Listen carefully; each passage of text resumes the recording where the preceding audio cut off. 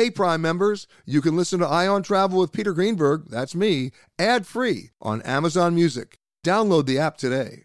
This spring, if you'd rather spend time enjoying your lawn instead of trying to keep it alive, there's good news. TruGreen is the easiest and most affordable way to get a beautiful lawn. All you have to do is water and mow, and they'll do the rest. Weed control, fertilization, aeration, and even some things you might not even think of. They'll do all of it, while you can do literally anything else. With TruGreen, you can have your lawn looking as good as a putting green. That's not hyperbole. TruGreen is the official lawn care treatment provider of the PGA Tour. TruGreen offers a satisfaction guarantee, and they have a verified best price promise, which guarantees you the lowest price with no compromise on quality. You do you. Let TruGreen do your lawn care. Visit TruGreen.com to get the best lawn at the best price with the best people guaranteed. Angie's List is now Angie, and we've heard a lot of theories about why. I thought it was an eco move. Fewer words, less paper. No, it was so you could say it faster. No, it's to be more iconic. Must be a tech thing. But those aren't quite right. It's because now you can compare upfront prices, book a service instantly, and even get your project handled from start to finish. Sounds easy. It is, and it makes us so much more than just a list. Get started at Angie.com. That's ANGI, or download the app today. This is the Ion Travel Podcast with CBS News travel editor Peter Greenberg.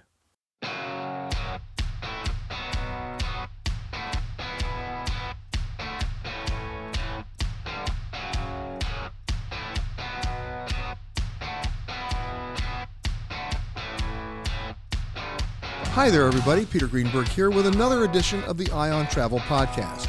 This week, a look at the long-term effects of Hurricane Ian, not just on southwestern Florida, but on air travel and airfares, with our aviation expert, Mike Boyd. Then, how green is your cruise ship? Chris Elliott, founder of Elliott Confidential, has all the numbers and the questions to ask before you ever take another cruise. And then, a fascinating look at the beach resort culture, good, bad, and ugly, in a new book by Sarah Stadola. It's a great read, especially before you hit the beach.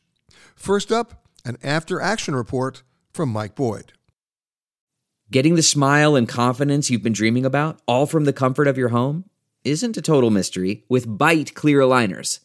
Just don't be surprised if all your friends start asking, "What's your secret?" Begin by ordering your at-home impression kit today for only $14.95. Byte clear aligners are doctor-directed and delivered to your door. Treatment costs thousands less than braces, plus they offer flexible financing, accept eligible insurance, and you can pay with your HSA FSA. Get 80% off your impression kit when you use code WONDERY at Byte.com. That's BYTE.com. Start your confidence journey today with Byte. The comfort of your favorite seat is now your comfy car selling command center, thanks to Carvana. It doesn't get any better than this. Your favorite seat's the best spot in the house. Make it even better by entering your license plate or VIN and getting a real offer in minutes. There really is no place like home. And speaking of home, Carvana will pick up your car from yours after you finalize your offer. Visit Carvana.com or download the app and sell your car from your comfy place. Hello, Mike. Good day, sir. Good day, sir. So let's start off with what we've been talking about the last couple of weeks, the U.S. Department of Transportation announcing a proposed rule, and of course they published a dashboard as well so consumers can follow along as to what people's rights are when flights are either delayed or canceled. Unless I'm mistaken, Mike, airlines already had most of this stuff in place as a policy goal, but it was not required. Well, I think that there's two issues here. One was the one requiring airlines to make all fees, people aware of fees up front. They were already doing that. I mean, every time before I can hit the book button, there's a list of all the excess little charges I'm aware of it. The other one earlier, though, was airlines' reticence to even say the word refund. When the airlines brought this on themselves, they'll say, well, New York shut down by a snowstorm. You can rebook 3 days later. I don't want to rebook. Mama's already had a wedding. So that was one where the DOT had to jump in because the airlines weren't being upfront. They brought this on themselves by not saying, "Oh, since we can't get you there as we agreed, you can have a refund." They avoided saying that. and DOT had to jump in. And I think they were right doing so. And hopefully people realize that there was already a DOT rule in place for years that said if the airline cancels your flight for any reason whatsoever other than weather, you were entitled to an immediate refund back to your original form of payment, even if you bought a so-called non-refundable ticket. So this goes beyond that, correct? Yeah, and it should. I mean, I book a seat with Airline X. Airline X says they're going to get me to New York on Thursday, the 12th of June. They come back and say, I can't get you there. Legally, I have to change the consideration, give me my money back, and don't play the game that you can rebook it sometime. I'm sorry, it doesn't work. You knew it was an airline, you knew there was weather when you went into the business, refund my money.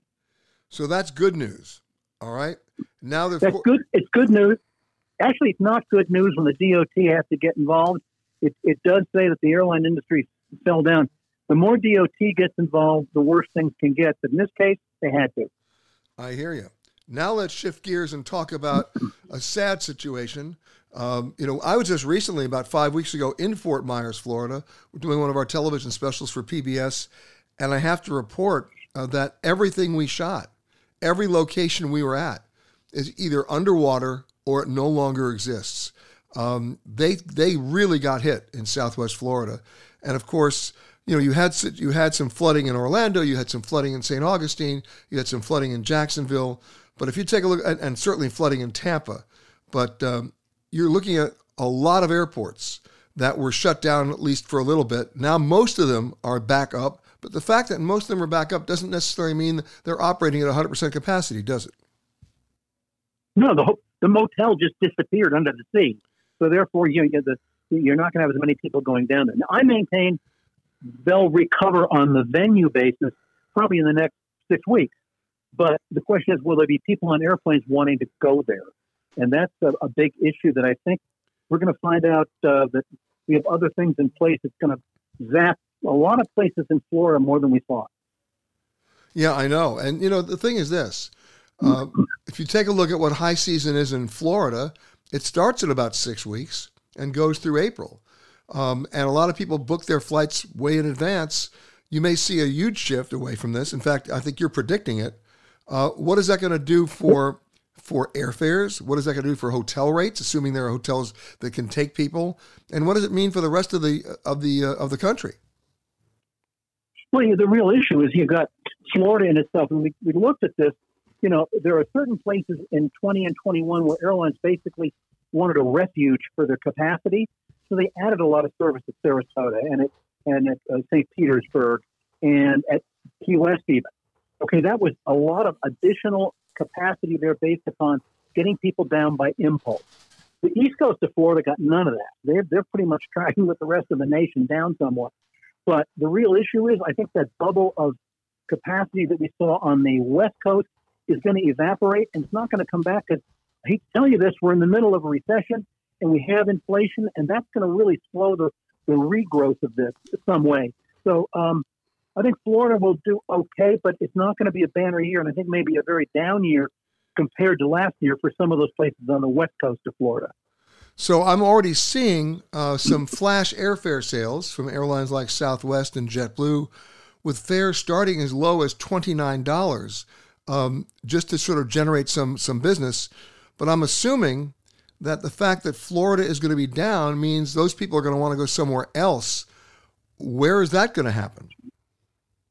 Well, they won't. This is another option. We have inflation that's sopping up a lot of discretionary dollars that would have been sopped up anyway. But right now, I think it's just accelerated the curve toward that.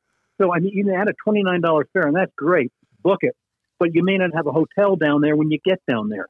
Those are the kind of things we have to look at. But overall, traffic was going to drop because when you have 8 to 12% inflation and gas prices going up and all the rest of the stuff we hear about, that weekend trip to Punta Gorda kind of gets put on the back burner.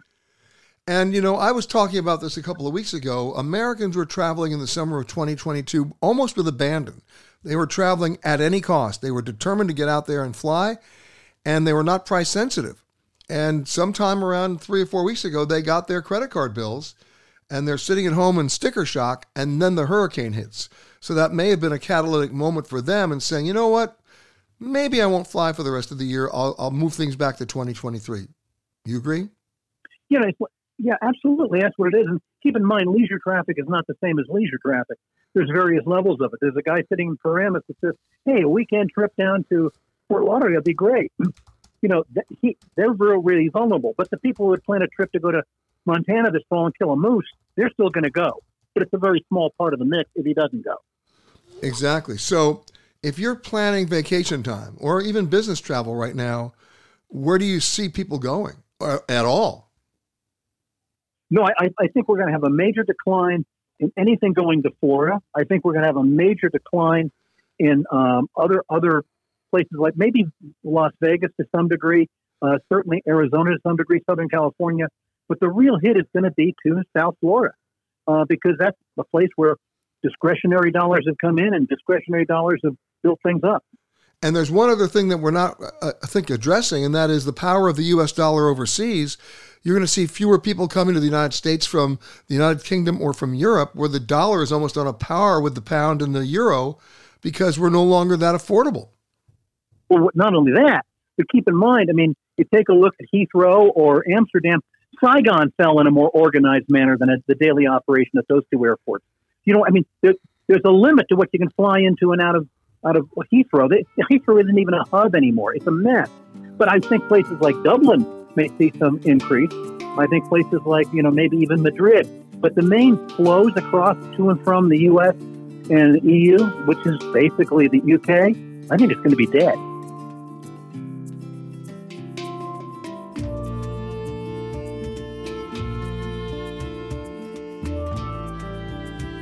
My thanks to Mike. So are cruise ships nothing more than floating pollution machines? Obviously, some cruise lines do a much better job than others. And Chris Elliott, founder of Elliott Confidential, goes below the surface to help us with the right questions to ask before we take our next cruise.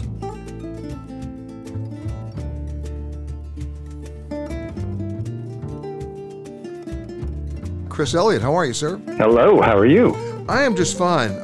It's interesting if you mention the trajectory of the cruise line industry from 2019 levels through the mess of 2020 and 2021, the shutdown of service, the limited return of service, and now, of course, full speed ahead, and with fewer ships, by the way, but still full speed ahead.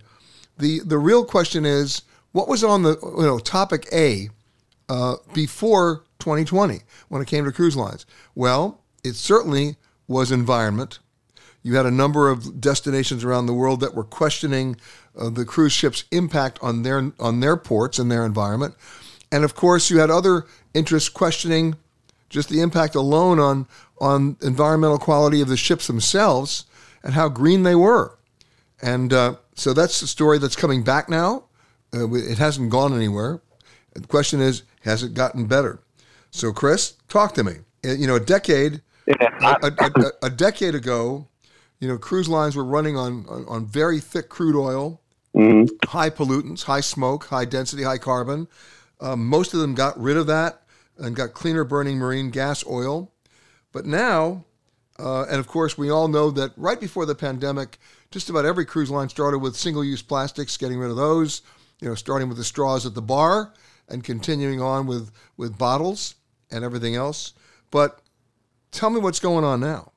Well, no, I mean, it's funny because I was just in Dubrovnik in Croatia, and we had a cruise ship in town, and the place was just wall to wall with people.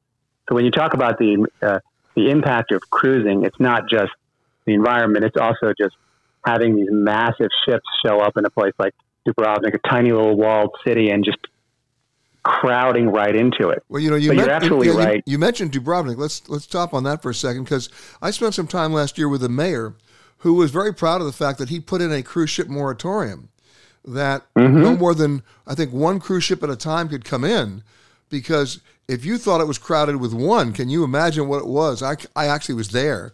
I mean, it really was elbow to elbow, wall to wall, and that didn't even count the crazy Game of Thrones fans who were coming in from all over the world, trying to reenact that series.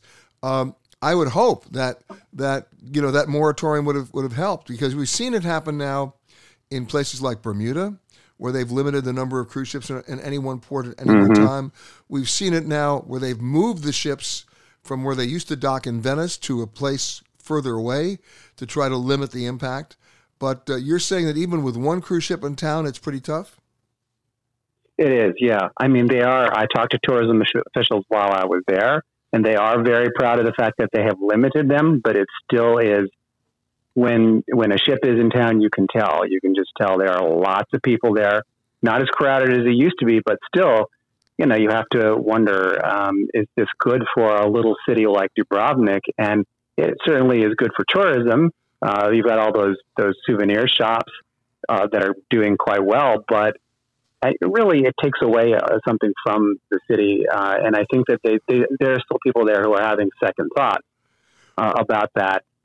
The Game of Thrones fans are crazy. I mean, and if you think they're bad in Dubrovnik, you should see them in Split. They're even crazier there. But anyway, but let me I ask digress. You this. No, let me ask you this, because people are always saying to me, what's the best time of the year to go to St. Thomas or to St. Martin? Or what's the best time to go to Dubrovnik, as you mentioned? And I always tell them to find out what days in the week there will not be any cruise ship in town. That's when you want to be there. I totally agree with you, yeah. Go whenever the cruise ships are not there. But also, you know, obviously the off season. But of course, a place like Dubrovnik has a very extended season that lasts until almost the end of October, because the warm weather lasts longer. The cruise ships are still coming in. So you have to really go like in November or December to really, and then it starts getting cold and rainy. But the tourists there just aren't as many tourists there then. Exactly. And by the way, when I mention places like St. Thomas and St. Martin, I am not exaggerating when I tell you that on certain days of the week, there can be 4, if not 5 cruise ships in the harbor at the same time. It is not where you want to be. Yeah, absolutely. I've been there as well. It's all right, so not a pretty sight. So other than the sheer numbers of people and their impact, let's talk about the ships themselves. What are they doing now to essentially clean them up? Well, I was actually on one of the ships that's trying to clean up. Well, we should probably start by saying the cruise industry has a horrible reputation, as you pointed out on numerous occasions on your show. But Friends of the Earth have done, the report. They do it every year, and every cruise ship gets like a D- pretty much, or every cruise line. Now, there are some exceptions. There are some smaller cruise lines that are really trying. I was on one of them, Hurtigruten, which is the Norwegian cruise line. Right, I know. Not NCL, but it is a Norwegian cruise company. And they are moving toward making all of their entire fleet electric in a couple of years. And they've gone way above and beyond just getting rid of the single-use plastics, things like that. Moving to the cleaner burning fuel, recycling everything. They're really trying very hard. And you can tell the moment you walk on board, you see the recycling sign, and it's right there in front of you. And everywhere you go, there are reminders to take care of the environment. And of course, when you're cruising up and down the Norwegian coast, which is like one of the most beautiful cruises that you can possibly take, you're constantly reminded of the fact that it's a very fragile environment, and we really do want to take care of it. So they're just being very good stewards of what they have there, I think. Well, what's interesting is that, you get down to a new definition of the word zero tolerance. Because I remember, I go back just a few years on cruise ships. I remember one night going out on deck, we were at sea, and I was wearing a white shirt. And within about 5 minutes, my shirt was black with soot, because that's when they were burning all the garbage. Well, now you don't have any of that on cruise ships. They have a zero tolerance policy. On the new ships, you have entire decks of each ship devoted to nothing but waste management, so that everything gets crushed on board but doesn't go over the side. Everything gets ground but doesn't go over the side. And that's really progress. However, it gets down to what they're burning, and it gets down to what they do sometimes with their fuel oil. Yeah, absolutely. And really, I'm very excited about the new electric powered fleet. They're going to a battery powered fleet, and that is actually something that, if we can make that switch, I think that'll be great for the environment. Certainly, the recycling is good too, but it's not something that can happen overnight. I mean, when I was talking to some of these officials, they said, this takes years and years of retrofitting our fleet, or buying, getting a new ship and making all of the adjustments that we need. And so really it's not something where you can snap your finger and say we want to be environmentally friendly. That said, there are some cruise lines that are just paying lip service to it. And I wrote about that in my Washington Post piece, where they talk a lot, but they still, if you look at their grade, they're still getting like a C- or a D+, which is really just a terrible grade. And people shouldn't be cruising on these cruise lines. Well, let's talk about, the cruise lines and the definition of sustainability, because it's not just the fuel, it's also their scrubbers.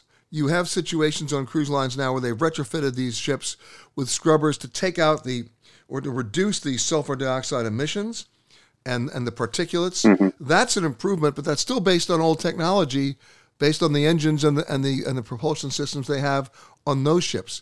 But what about the ships that are coming out? You mentioned Hurtigruten, but what about you have Carnival coming out with an LNG ship, right? With liquefied natural gas. That's got to be an improvement. Yeah, well, it's like I said, the improvements are happening slowly. You can't just snap your fingers and have the entire fleet be sustainable. And you hit on something really important there. What's your definition of sustainability? I looked into what the standards were. Like, there are some certifications out there, and there was not one certification like that. When you talk about hotels, there's a LEED certification. Everyone knows it. Everyone's trying to get a LEED certified hotel, but there's no real corollary for cruise ships. And so it's really, anyone can call themselves green, and there's no one holding them accountable except maybe the occasional journalist. So let's go down to some of those questions that people can ask, even if they're not experts or environmentalists. What do you think, Chris? I would start with that Friends of the Earth report that comes out every year and see what grade the cruise line that you're considering has gotten. As far as I can tell, the only one major cruise line that almost got a good grade was Disney. So that narrows it down quite a bit for you. So that would be my first thing. And the other thing I would say is find a travel agent who knows cruising very well and someone who maybe also has a certification in green travel or sustainable travel. There are a couple of people out there who actually have those types of that type of expertise, and ask them what they think. Sometimes I talked to a couple of travel agents for the story that I did, and they said, we do our homework and we do our research, and we can recommend some cruise lines that are sustainable. So, get an expert opinion for sure. Well, let's even define that more. Cruise lines that are more sustainable, not necessarily fully sustainable. Now, one of the cruise lines that got a very low rating, a D+, was MSC Cruises, but to their credit, they are now moving forward in redefining their own way of approaching sustainability, right? They are. They're doing a lot of talking about sustainability, and I think that's another litmus test that you can use is if a cruise line has a report that they issue every year and they're trying to do better, that's a good sign. It's not necessarily, the thing that would convince me to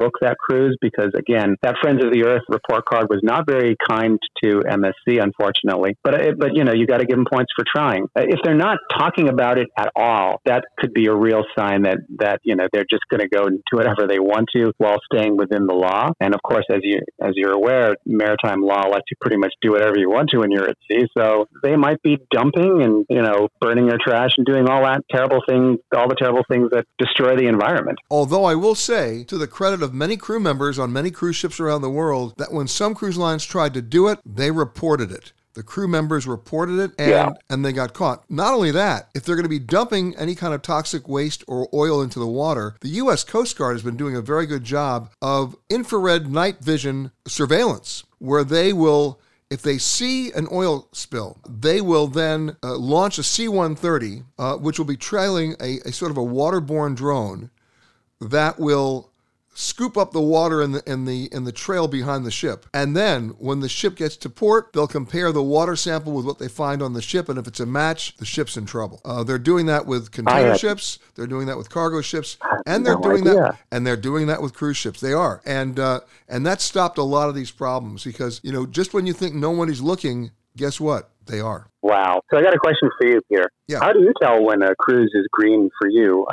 You have your standards, I'm sure. What do you look for? Well, what I look for is, the first thing is, does the cruise line actually give passengers access to that deck that's completely dedicated to waste management? I want to see it. Mm-hmm. I don't just want to take a tour of the galley when no one's in there. I want to see the waste management deck when they're really working on crushing those cans and compacting the cardboard and and basically breaking all the glass and recompacting it. I want to make sure that the zero tolerance policy is actually in place and working. And I think the smartest thing that cruise lines can do, which, by the way, hotels started doing before them. You know, you and I both remember, in fact, it's still out there, those stupid little plastic cards that hotels would put on your bed saying, "Help us save the environment by not washing your towel." I used to laugh because I used to laugh because the cards were plastic. But one day, and of course the cynic in me was saying, yeah, right, they want to save the environment. They just want to save on money. Well, guess what? Mm-hmm. One day, one of the bellmen said to me, "You know what? Let me get permission. I'm going to take you in the laundry." And he took me in the laundry. Number one, I had never seen washing machines this big in my life. It was unbelievable for an experience for me. And when I saw the amount of detergent they were having to use to wash the towels, I could then connect the dots. And once I saw that, no problem. You don't have to wash the towels every day. But you have to educate your consumer as well so they understand the process. Otherwise, it's all lip service, right? Yeah, I don't know how many people want to go tour the laundry facilities on their vacation, but it's something that I might. I'm going to surprise you. I'm going to tell you the hotel. I'm going to tell you the hotel that did it. And by the way, now it's a regular tour at the hotel, and people go. The kids love it, right? Really? And parents love it because they can show their kids how hard mom works when they get home. It's the Halekulani in Honolulu. They actually took me in the laundry. It was wild. Now, I'm not saying every hotel does that, but I bet you if you ask, they'll let you see it. And I've always said this, and I think you'll agree with this, Chris, that if you can understand and appreciate the process, that's when you value the product. And so I'm all about seeing the process, and when they want to show it to me, that tells me something, and I think it tells you something as well. No, I agree with you. You know, the problem is that you want to know before you go. You know, it's not when you're there. When you're there, it's too late. You've already made the decision to book. And so how do you know before? And that's really, really difficult because everyone is now talking about being green. That's what the story I wrote about in the Post was, that everyone is claiming to be green. But then you look at the facts and you realize, wait a minute, you know, you're getting these really low grades from Friends of the Earth. You know, you look at the news and you can see these cruise lines are still getting in trouble for dumping and other environmental practices. So how do you know? And really, there just aren't a lot of places where you can get this kind of information about whether or not your cruise is going to be green. It's just something where you've got to do a lot of research on your own beforehand. Here's the real problem, Chris, and I used Thailand as an example. There are two bays out there, Pattaya Bay or Pattaya, or another bay that many people may remember, Maha Bay, which was used in the movie The Beach with Leonardo DiCaprio. For the first bay, you know, you see all these 300-room resorts being built, and you ask the Thais, well, what are you doing for black water? What are you doing for gray water? What happens when I flush the toilet in my room? Where does it go? What about employee housing that's also, respectful? And they say, oh, we have a law here in Thailand that any hotel room with more than 60 units has to provide the gray water area, the black water area, the recycling, the employee housing, and it's a very strict law. Really? Well, guess what? They had to close the bay a couple of years ago because all these hotels were pumping raw sewage into the bay. How were they allowed to do that? Here's how they did it. Remember the law said any hotel with more than 60 units? They were selling off to individual owners 59-unit parcels so they could circumvent the law. And what ended up happening? They had to close the beach. What happened in Maha Beach, based on the popularity of that movie, The Beach? They had to close that too. And it stayed closed for more than 2 years because they could not handle the numbers of people. People pollution is also an issue, as you mentioned, for Dubrovnik. So I guess the questions you have to ask, I mean, it could be as simple as this. And by the way, not every travel agent is going to know the answer, but if enough people ask it, they're going to find out the answer. Tell me something, especially if you're going to a beach resort. When I flush the toilet, where does it go? Now, I'm not asking you to take a tour of the sewage system, but it would be nice to have that answer. And what do you do with your solid waste? What do you do with paper waste? What do you do with glass waste? What do you do with metal waste? What do you do with cooking oil? All those questions that are not being asked, and certainly if they're not being asked, they're not being answered, right? Absolutely. I mean, I'm in Nicosia, Cyprus right now, and you can't drink the water. Everyone has to use bottled water, and on the entire island, you can't drink the water, and you can't throw toilet paper into the toilet because the septic system can't handle it. It is not really the same thing as what's going on in Thailand right now, but you can see what happens when people don't take care of the environment. Now, this is a very different system, a very different problem that's going on in Cyprus, but still a reminder that, first of all, if you're going to travel anywhere, you should find out, can you drink the water? Is it safe to drink? But also ask some very basic questions about the environment and how they're going to take care of it. I know it's really fashionable right now to talk about the environment, but some people have never stopped caring. And when they show up in a destination, they haven't asked those questions. They're sometimes really horrified to find out, there's raw sewage that's being pumped into the bay, into maybe a place where people are also swimming. There are all kinds of standards out there that are very different from our standards in the United States. So this is something worth finding out about before you go. Ask your travel agent if you can, or do your own research. The information is out there. You just have to know where to look for it, and to remember to look it up before you make your reservation. Because, of course, as I mentioned in the previous segment, once you made the reservation and you're there, it's already too late. And by the way, we have a very effective tool in our arsenal. It's called our wallet. We can vote with our wallet. And if enough people say, we're not going because you didn't do X, you know what? Sooner or later, they're going to do X because it becomes an economic imperative for them to do X. And I'm not saying that people are evil or that people are nasty or that people have bad intentions, but when you're dealing with dollars and cents, people need to understand that the environment doesn't necessarily have to be a negative impact on your profit and loss statement. It can be a positive. If you approach it the right way, it will actually generate traffic, especially when people ask questions and they get the answers they really were looking for. Yeah, and I don't want to let the cruise lines off too easy here. I mean, what they've done and the slowness with which they've adopted some of these green measures is really very troubling. They've definitely put their bottom line first. It's expensive to do things like recycle and to not burn your trash, and they've resisted it for a really long time because they think that it's going to cut into their profits. Although if enough people do... Yeah. I was going to say, if enough people do what you say, then I think that we can definitely show them that it's more profitable to do the right thing by the environment. My thanks to Chris. And finally, an in-depth look at the beach resort culture, development, and impact, from Cancun to Hawaii, from Thailand to the French Riviera.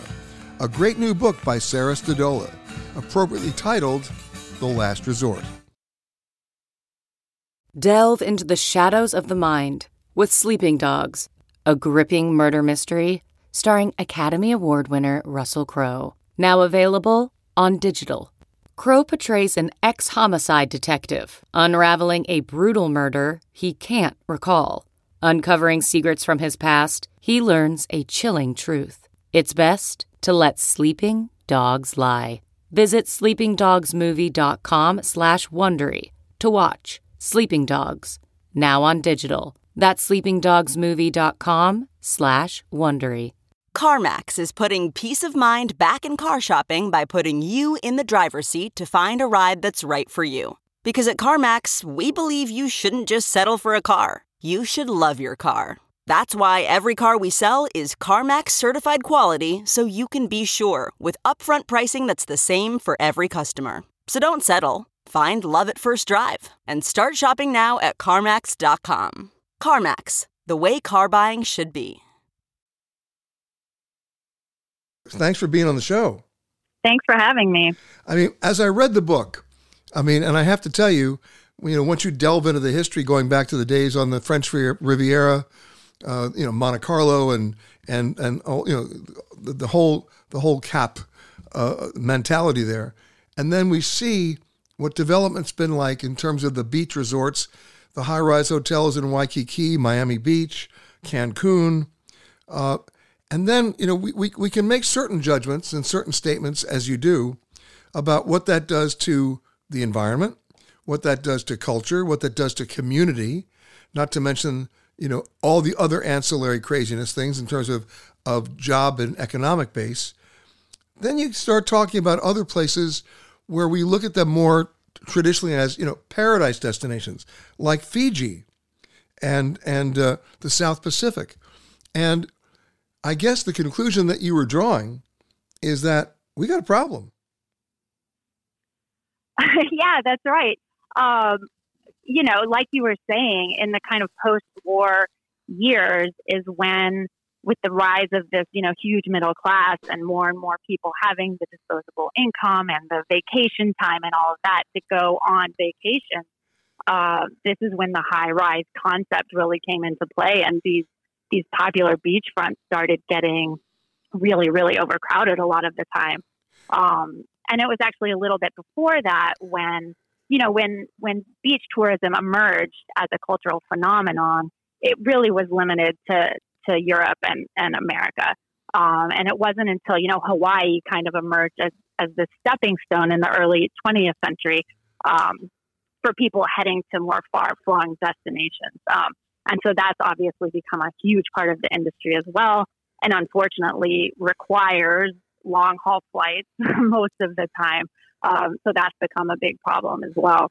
One of the things that I noticed a couple of years ago, and it got me particularly angry, is how even well-intentioned laws meant to properly restrict, rampant development and making sure that there was proper, resources for gray water and black water and employee housing, and that you weren't polluting, were being circumvented by smart developers finding loopholes in those laws.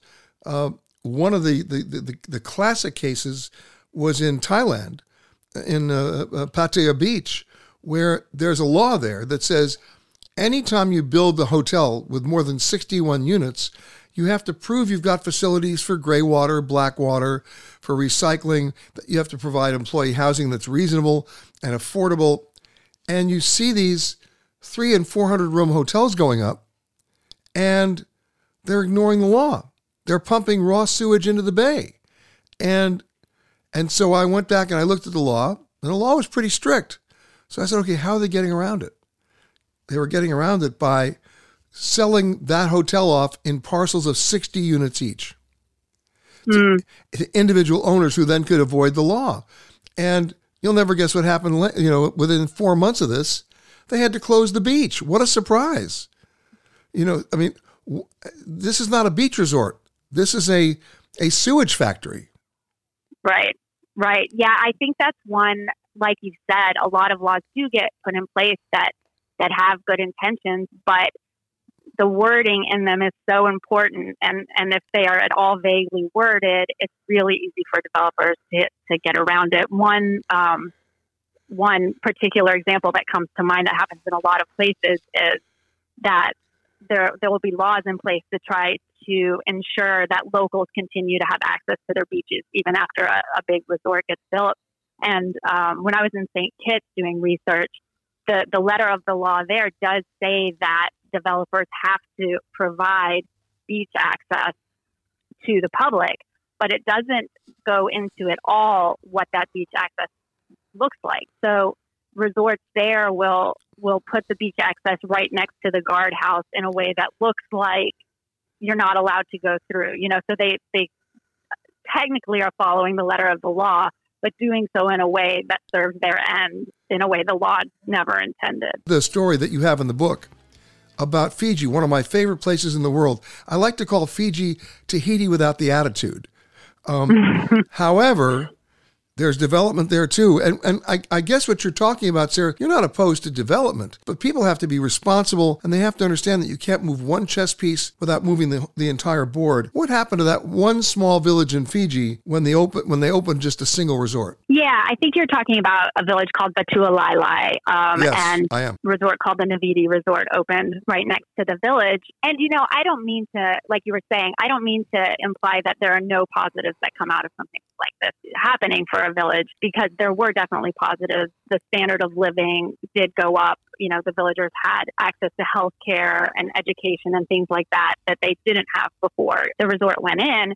But at the same time, there were all of these, unintended consequences where they lost a lot of their culture. They lost a lot of their autonomy. Environmentally, this beach that was a pristine beach before the resort went in is now kind of almost gone because of the way the resort was built. It wasn't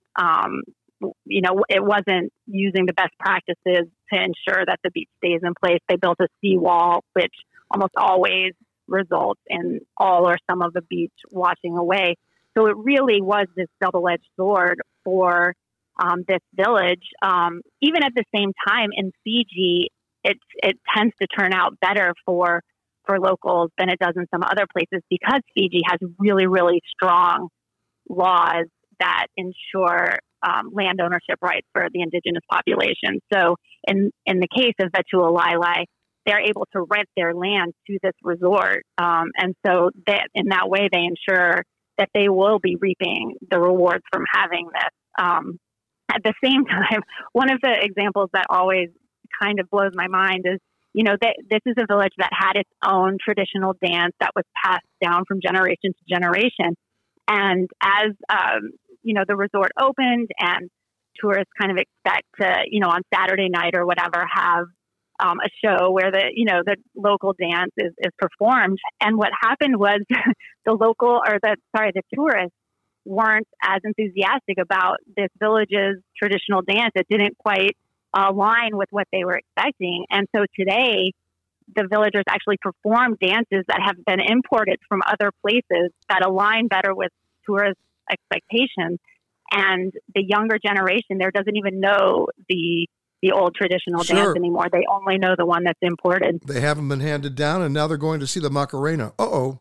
You're right. Now, in all fairness, most of my listeners, and I include myself in that, we like to go to the beach. We love to go to beach resorts. We like to travel. So based on everything that you learned on this journey, where you went literally all around the world to talk about the beach resort culture, what questions should travelers ask before they book any beach resort? Yeah, I think one good question to ask is, if you're booking a beach resort vacation that's, halfway around the world, ask yourself, could you have an equivalent beach resort vacation much closer to home? If you're in the States, in the Caribbean, for example, instead of going to Fiji, that kind of thing. If you are emphasizing the beach, kind of maybe think if there's something more regional you could do. I think another great thing is to always ask yourself who owns and who runs not only the resort itself, but the other, establishments that you're going to be frequenting when you go to a place, the restaurants and the bars and, all of that stuff. I think it's really good to try to go to places that are either locally owned or locally run or managed in some way, because that inevitably means supporting that local community in a stronger way. Yeah, you got to follow the money. Exactly. And, it's okay to ask, where does the gray water go? Where does the black water go? It's okay to ask that question.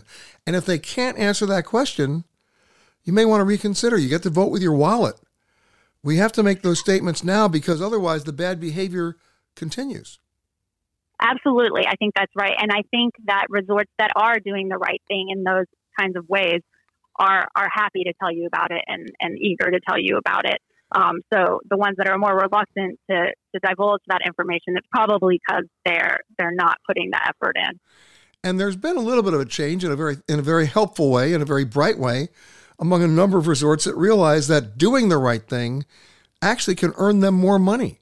Because at a certain point, if you're closing the beach in Pattaya, people are not going to come back. They're going to remember that terrible moment. Absolutely. In the long term, doing things right definitely is better for the longevity of a business like that.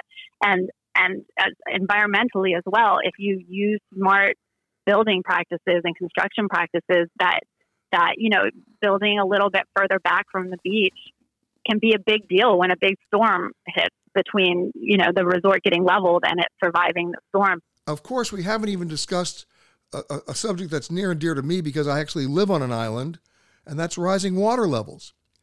You know, I used to do this, definitive deconstruction of hotel and resort brochures where they say, steps from the beach or ocean view.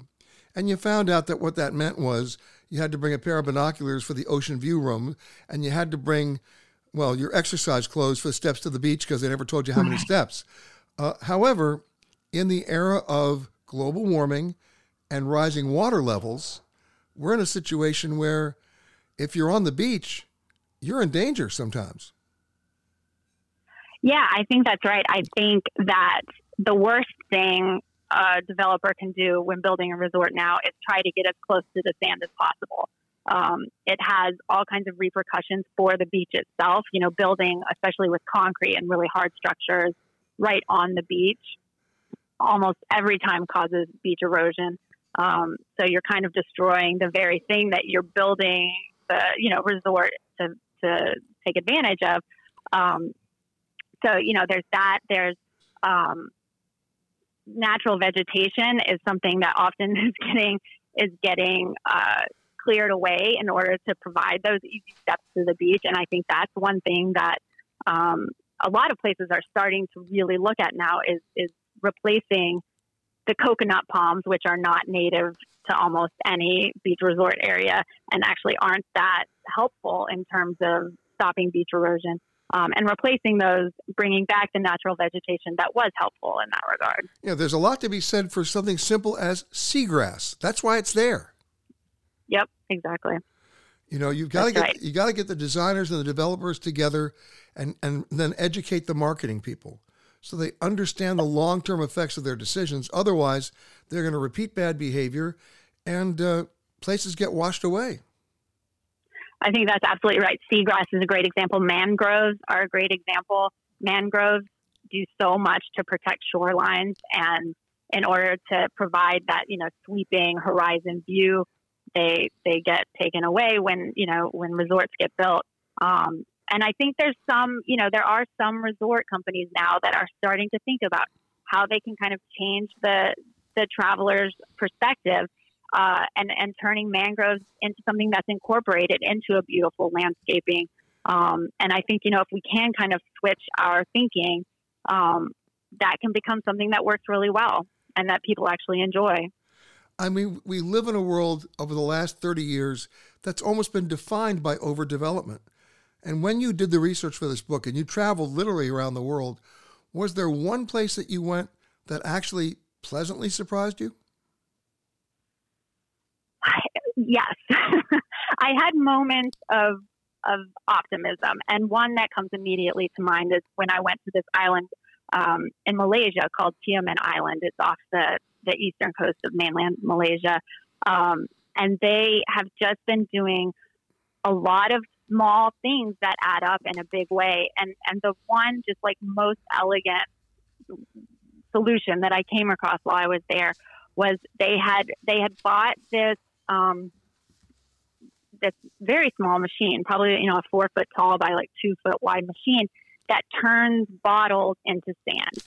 And so they had trouble getting sand to the island when they did need to mix it with cement in order, to build new buildings. At the same time, they were having trouble getting rid of all of the beer bottles from tourists. So there were just, mountains of beer bottles, piling up that they didn't know how to get rid of. They were having a lot of difficulty getting them off the island for recycling or, what have you.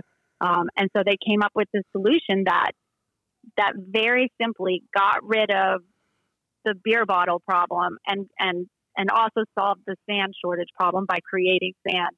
And the whole island uses it now. And it was such a great thing to see. The real problem and the real dilemma is in order to make this really work, you almost have to limit tourism numbers. And when you do that, you run the risk of being accused of being elitist, that only the wealthy can go to these smaller resorts that really do a good job, versus mass tourism and being open to everybody and the democratization of travel and tourism. So is there a middle ground? I mean, I hope so. I don't think that we've found the solution yet because, it's the middle classes globally, with China and India's middle classes just kind of exploding over the past couple of decades. We do have this just huge part of the global population now that that has the means to go on these kinds of vacations. And I don't think we've quite figured out if we have the the beautiful shorelines and beaches to accommodate everybody who wants it yet. I'm hopeful that something can be figured out, but it's I do think that inevitably beach vacations are going to become more expensive just because the demand versus the supply is a bit out of whack, and I'm not sure exactly how you solve that problem. I think, it's possible. All of the beaches of the world haven't been developed yet, so maybe we can figure out some way to build on beaches that haven't been developed yet in a smart way that accommodates, enough people, so that everybody who wants to go on their beach vacation can. But I think it's still a work in progress and remains to be seen if we can pull it off.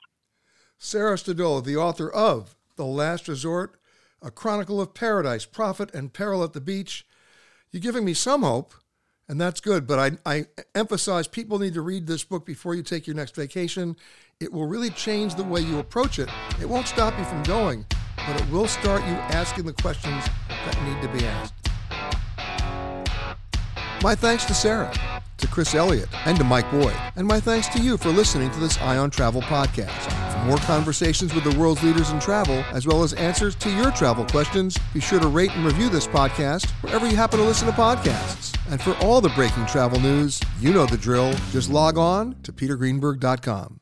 The Eye on Travel podcast is produced by Amanda Morris and Anthony Protis-Chung. For more content from Peter Greenberg and the Eye on Travel team, visit petergreenberg.com. Eye on Travel is a production of CBS News Radio. If you like Eye on Travel with Peter Greenberg, you can listen early and ad-free right now by joining Wondery Plus in the Wondery app or on Apple Podcasts.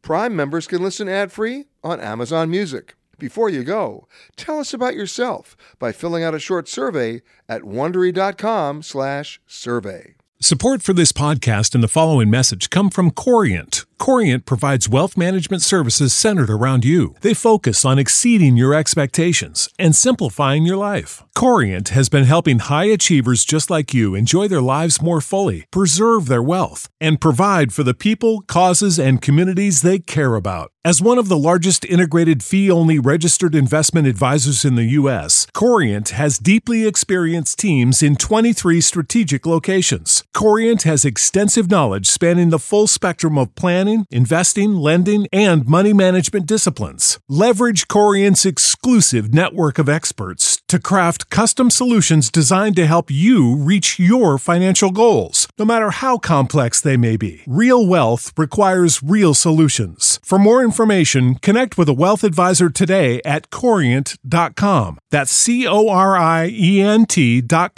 Corient.com. Hi, this is Jill Schlesinger, CBS News business analyst, certified financial planner, and host of the Money Watch podcast. This is the show where your money is not scary and it's not boring. It is a show that's all about you. It's your questions that make it possible for me to provide unconventional and entertaining insights on your money and maybe more importantly, on your life. I'm going to be your financial coach, someone who brings common sense and an insider's perspective on how to manage your money and your emotions. And I promise we are going to have a little bit of fun along the way. Have a question from retirement to career changes to college funding? Just send us an email at askjill@jillonmoney.com. Follow Money Watch wherever you get your podcasts. You can listen ad-free on the Amazon Music or Wondery app.